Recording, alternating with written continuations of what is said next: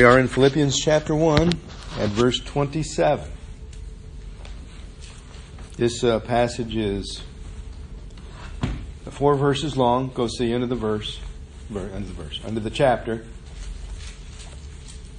And these 4 verses have a transitional ring to them. And for us tonight, it may not have a transitional ring for it because it's been about 2 months since we heard what we're transitioning from. So I'm going to kind of catch us up a little and then talk about these 4 verses tonight so that we know why there's a transition.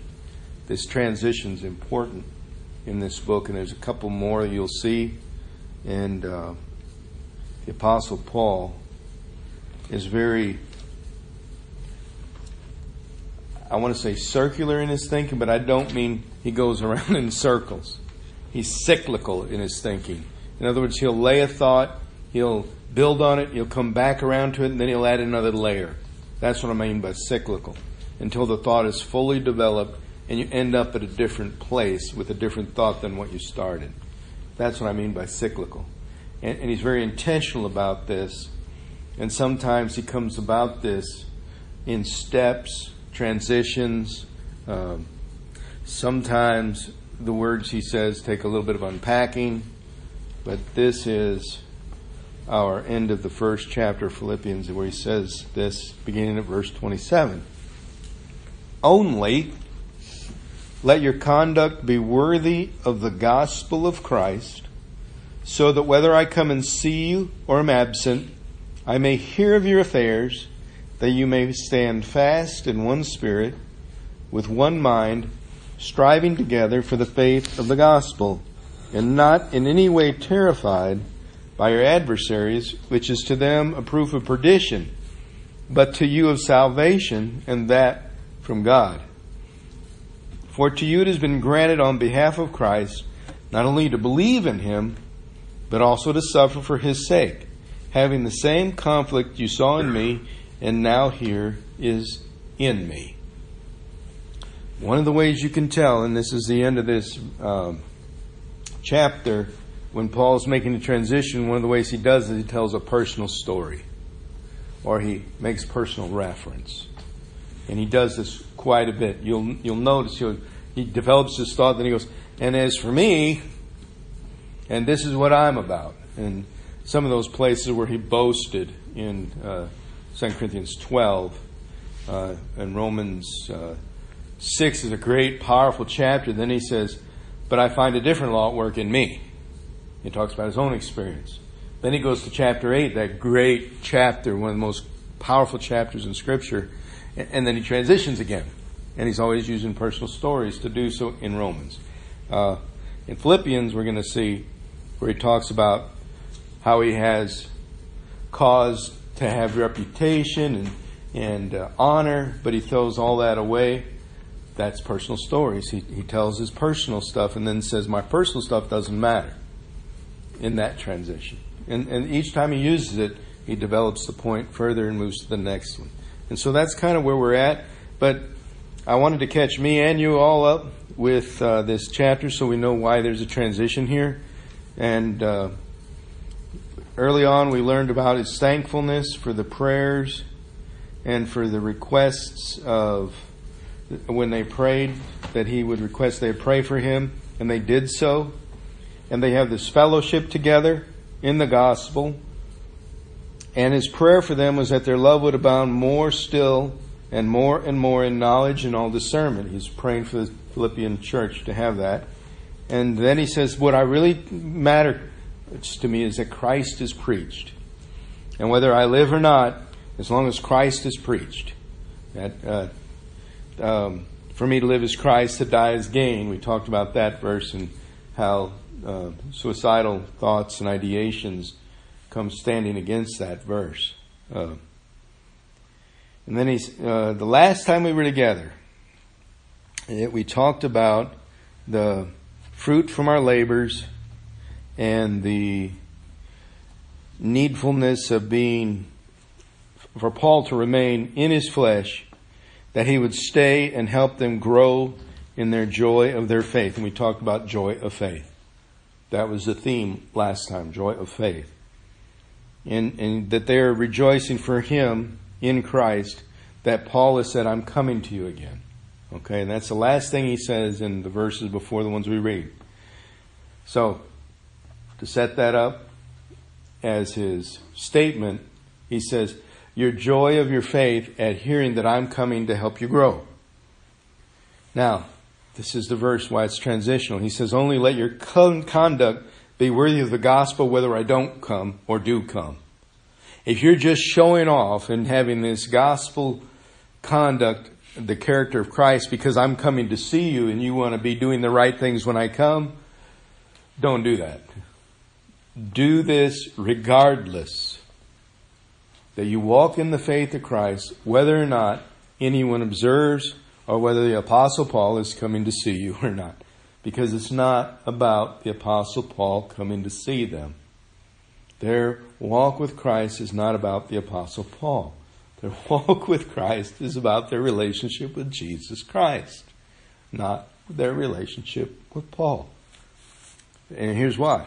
Because if Paul doesn't come, they'll be disappointed. They'll say, well, we were acting, godly and doing all these wonderful things for God, and you didn't come, so we're just resentful now. That's not going to work, right? And so he says that your conduct be worthy, whether I come and see you or I do not come and I'm not there, because I'm going to hear of what you do.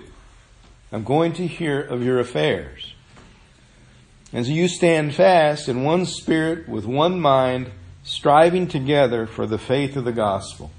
I mean, I've heard whole sermons on just that part of the verse.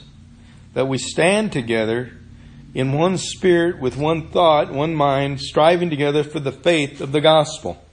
And with this morning's message on faith, couldn't we just have had a whole another part 2 of this morning just on that section? But what I mean by that is, when Paul hears of this church, he wants to know that they've stood fast regardless. Whether it be Paul coming or not coming, whether good times or bad times, I want to hear that you stood fast in the same thought of spirit, which is first, right? And then in one mind, and striving together.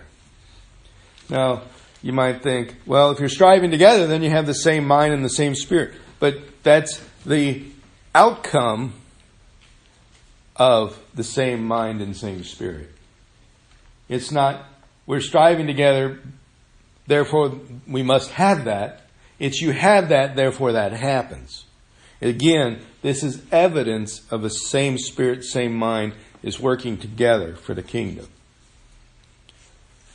Now, I think it would be real simple to pull this out of thin air of any church that's not working for the kingdom, that they don't have the same mind. Or the same spirit, or both. Wouldn't that make sense? So if you see a church that's not producing fruit or not trying to do things, or just what they call a Sunday morning church, where the doors are dark the rest of the week, that kind of church is not striving together. They're not fighting, and they may have a great worship service, but they're not doing anything.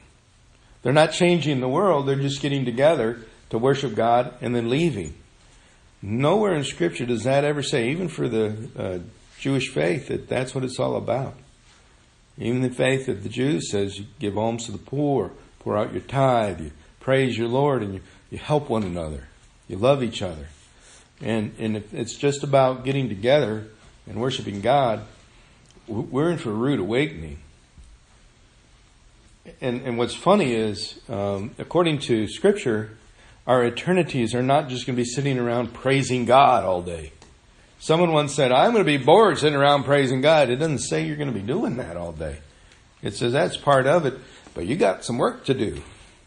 Got to help Him run the kingdom. It says you will be priests and co-rulers with Jesus Christ. And if you're priests and co-rulers, does that mean you're sitting around praising all day? You got some ruling to do and some priestly work to do. And you're going to think, well, a priest, why do you need a priest in heaven? Because a priest in heaven still has some things got to do. some sacrifices, not sacrifices like living sacrifices, like or altar sacrifice, but of the sacrifice of praise for once, and helping others in the same manner, working together to praise God.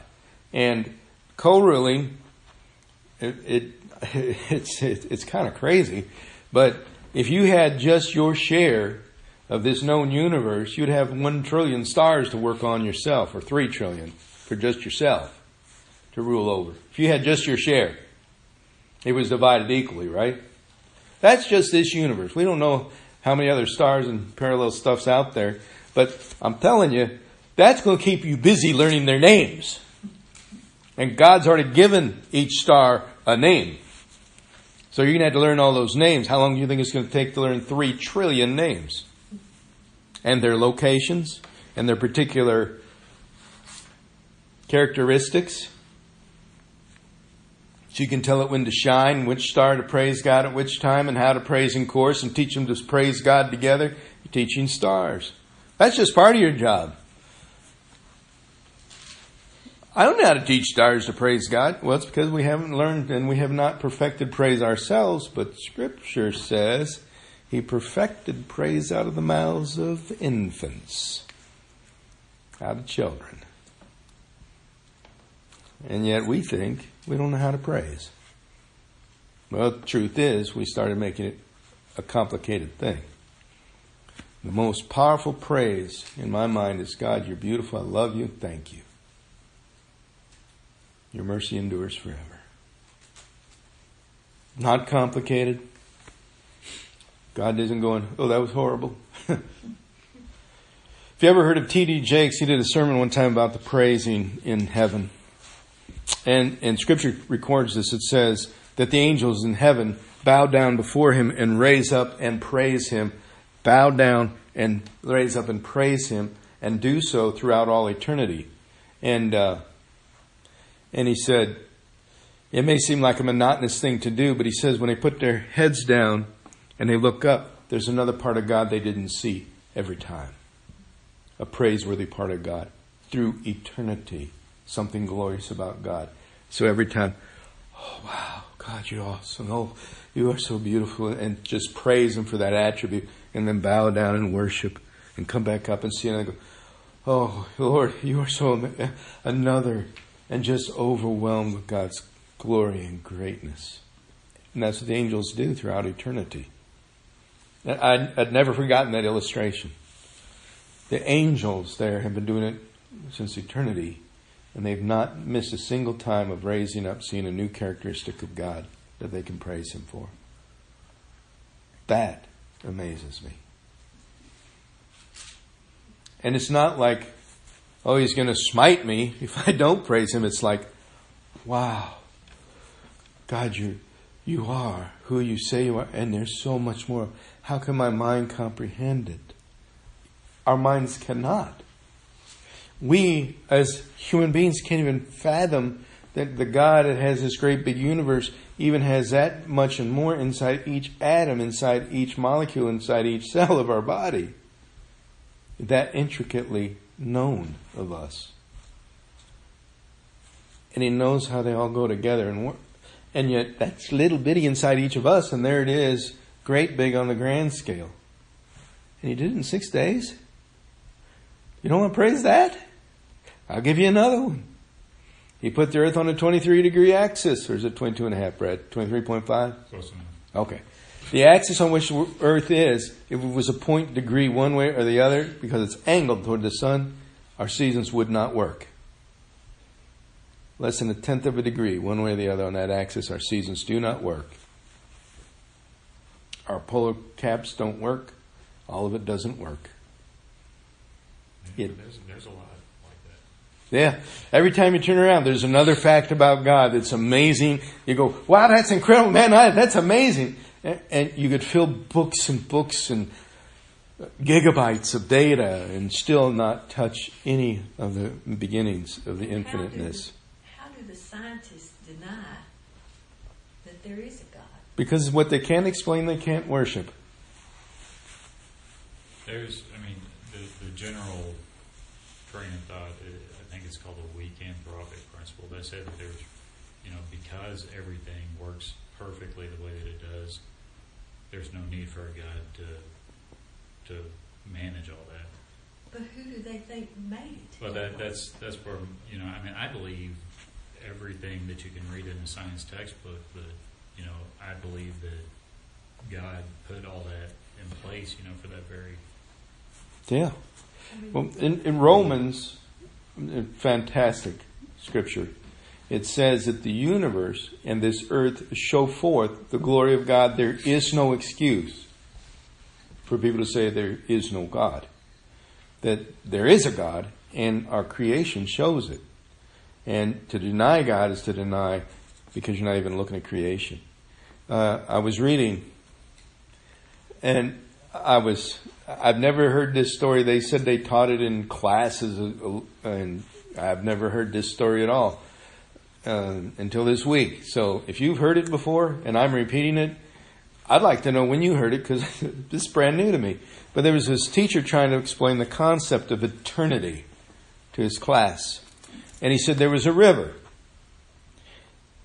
And on that river was a flat piece of land that stretched for miles and miles and miles. On the other side was a great big mountain.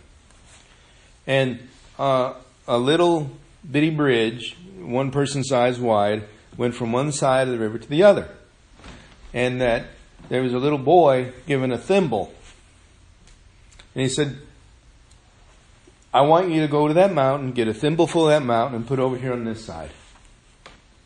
And you continue to do that until that entire mountain is on the other side of the river. One thimbleful at a time. How long is that going to take, right? And the teacher said, that'll just be the beginning of eternity. I've always said, the way that I always put it was tie a string from, tie it somewhere here on Earth and tie the other end of it on the moon. And you have one ant that can pick up as much as he can carry from here, drop it off at the moon and come back. And by the time he ends up transferring the whole Earth from here to there, that'll be like the first 1/10 of a second of eternity. Yeah. I mean, if you think about it, if you really, really think about it, it blows my mind. I mean, I don't think the human mind I don't No, know. that's what I'm trying to say. And that's why people don't understand why eternity will not, of praise and worship, will never be boring. You will be so overwhelmed and amazed. And the truth is, when you look at yourself, you'll go, David was right. I am fearfully and wonderfully made. Now we get the fearfully and wonderfully made stuff in our mind, but we really don't know what that means. That God was intricately weaving every fiber of our being, every fiber of our lifetime, organizing everything so everything fit together down to the molecule, to the universal aspect of things, moving it all together in 6 days.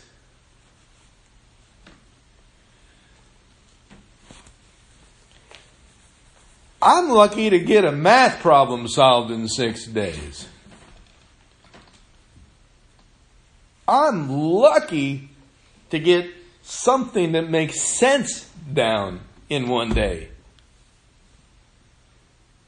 But all of it, including this moment, it was on his mind and he knew it and saw it when he began to put there's no way. Because this connects to this, and this moves over here, then this thing over here is different, this thing's over here is different, this thing's over here, that thing's over here. And you do it to the molecular level throughout history. I don't know how he does it. And I don't want to know. Because it'll make my mind so full, it'll pop. I can't think like that. So, we stand fast in one spirit, striving together for the faith, with one mind. And when churches don't, you see the divisions. And you see churches without fruit, without anything other than basic, rudimentary, outward appearances of a Christian faith, but no action. And so Paul says Verse 28. And I hope, and this is why, I hate this. This is great. He says, isn't that a funny statement? I hate it. It's great. He says, in no way will you be terrified by your adversaries. I'm going to see you with the right affairs, doing the right things, that you stood fast, your mind together, one faith of the gospel, not afraid of your adversaries. And of course, they're under persecution constantly for their lives, whether they be exposed or not. They had to hide their churches. Which is to them, your adversaries, a proof of perdition. Oh, I love that. I love that. I love that. What he's saying is that you're not afraid of those who can challenge you and kill you and destroy you is proof that you don't know what you're doing. Because you're not afraid of those men who can destroy you for doing things other than what they think you ought to be doing. That's proof you're in rebellion. That's great, isn't it? But to you, this is proof of your salvation. Because you're not afraid of those who might destroy your body, because you're confident that God will bring you home whether in the body or not. If you don't have that kind of confidence, you're going to wilt in the face of your enemies, and you're not going to strive together when things get tough. You'll start to nitpick, argue, and the relationship inside the church is just going to fall apart. Happens other areas of our lives too, but truly in the church. For he says in verse 29, to you it has been granted on behalf of Christ, not only just to believe in Him, but that's important, but also to suffer for His sake. And that suffering is when those who would tell you that the gospel of Christ is pointless begin to become adversarial in your life. That's when your suffering begins. But you believe in Him, that's suffering. And we haven't, in most of my life, I haven't had to worry about believing to the point of suffering. Maybe to the point of embarrassment or rejection or people going, why do you believe in that stuff? But no one ever threatened my life because of it. Never. And that doesn't mean it's because I don't believe right. It's because we're not in a society that does that yet. It's coming. It's coming. And having the same conflict which you saw in me and now here is in me. And the conflict is this, what Paul said earlier. For me, to live is Christ, to die is gain. When your adversaries start to crowd in on you and life becomes uncomfortable, it's almost like I'd rather go home and be with Jesus. But I'm going to stay here for the gospel's sake until I can't reach anybody else. It's kind of like what Miss B was saying. I don't feel effective. Who can I help? Who can I bless? And the answer is she doesn't see any hope there. And I said to her, maybe you can pray for Dale or George. And your prayer might be the one that heals them. And when I said that, she looked at me like I just said something that wasn't very nice. But while you're here, pray. Can't do anything else, pray. Let Jesus know you still love Him. And you're still praying for His people, for His church, and for the things He loves. You may not feel like you're doing much, but prayers are sweet incense to the Heavenly Father. And so, we come kind of full circle again, don't we? That in heaven, the priests pray. And this really was a question that I struggled with in Scripture, why Jesus needed to pray if He was God. Why would He need to pray if He's God, right?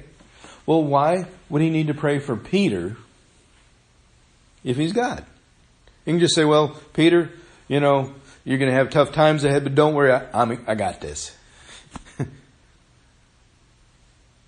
I'm not praying for you. I'm taking care of things for you. He didn't do that. He said, I'm praying for you. And so, in my mind, it tells me there's a little bit of something about prayer I missed there. If Jesus prayed for his disciple, he's praying to the Father. Right? About Peter. So if we are like Jesus, there's a priest and a co-ruler with him, then we're still praying as priests and co-rulers, because that's what he's doing now. Jesus is praying for each one of us.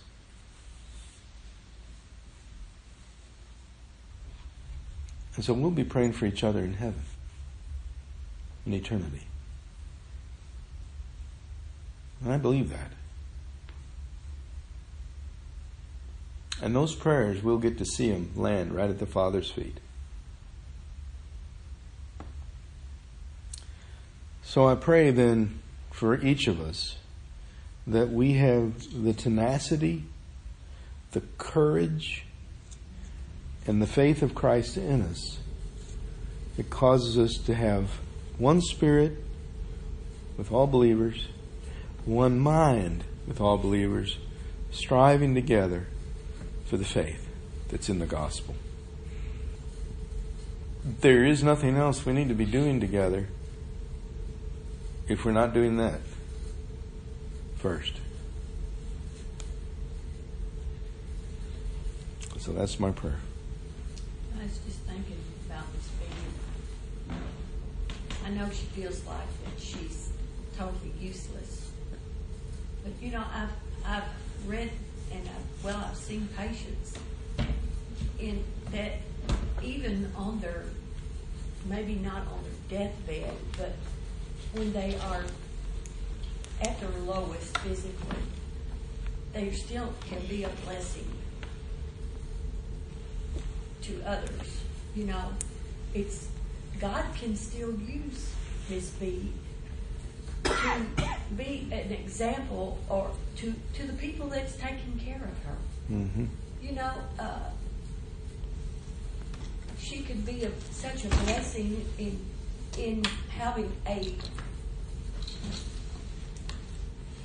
good spirit, I guess is what I want to say. You know, being appreciative and being thankful, Mm-hmm. and you know, and that she doesn't realize how much that means to people that take care of her.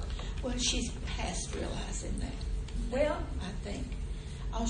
She doesn't realize that she doesn't believe that she could be a blessing right now. I mean, I think that she can get to that point. That's why I said to her she can pray yeah. for those folks. And hopefully somewhere in the recesses of her mind as she's thinking about that she'll do something a dear friend of mine did back when she was 102 years old, laid up with a broken hip in the nursing home. And she was a light of love to the people around her, right? Mm-hmm. Laid up in the bed, broken hip. You know that's going to be a while when you're 102 to recover from. And a nurse going in there to change her. And this lady reaches up, hugs her, tells her I love her, and says, I'm praying for you. Is there anything I can pray for? Prays with this nurse. And this nurse comes out bawling, saying, that little woman got more strength and faith than I got. Because she loves. And Miss B has been a blessing to all of us. Oh, yeah. Yeah, but I think she's to the place that she doesn't think she can be now. Right. And we could all get to where she But is. I think if we pray for her, that should be our prayer. Not only that she's healed, which we don't think she will be in reality, but that she can see herself as a blessing to other people, because that will give her some joy.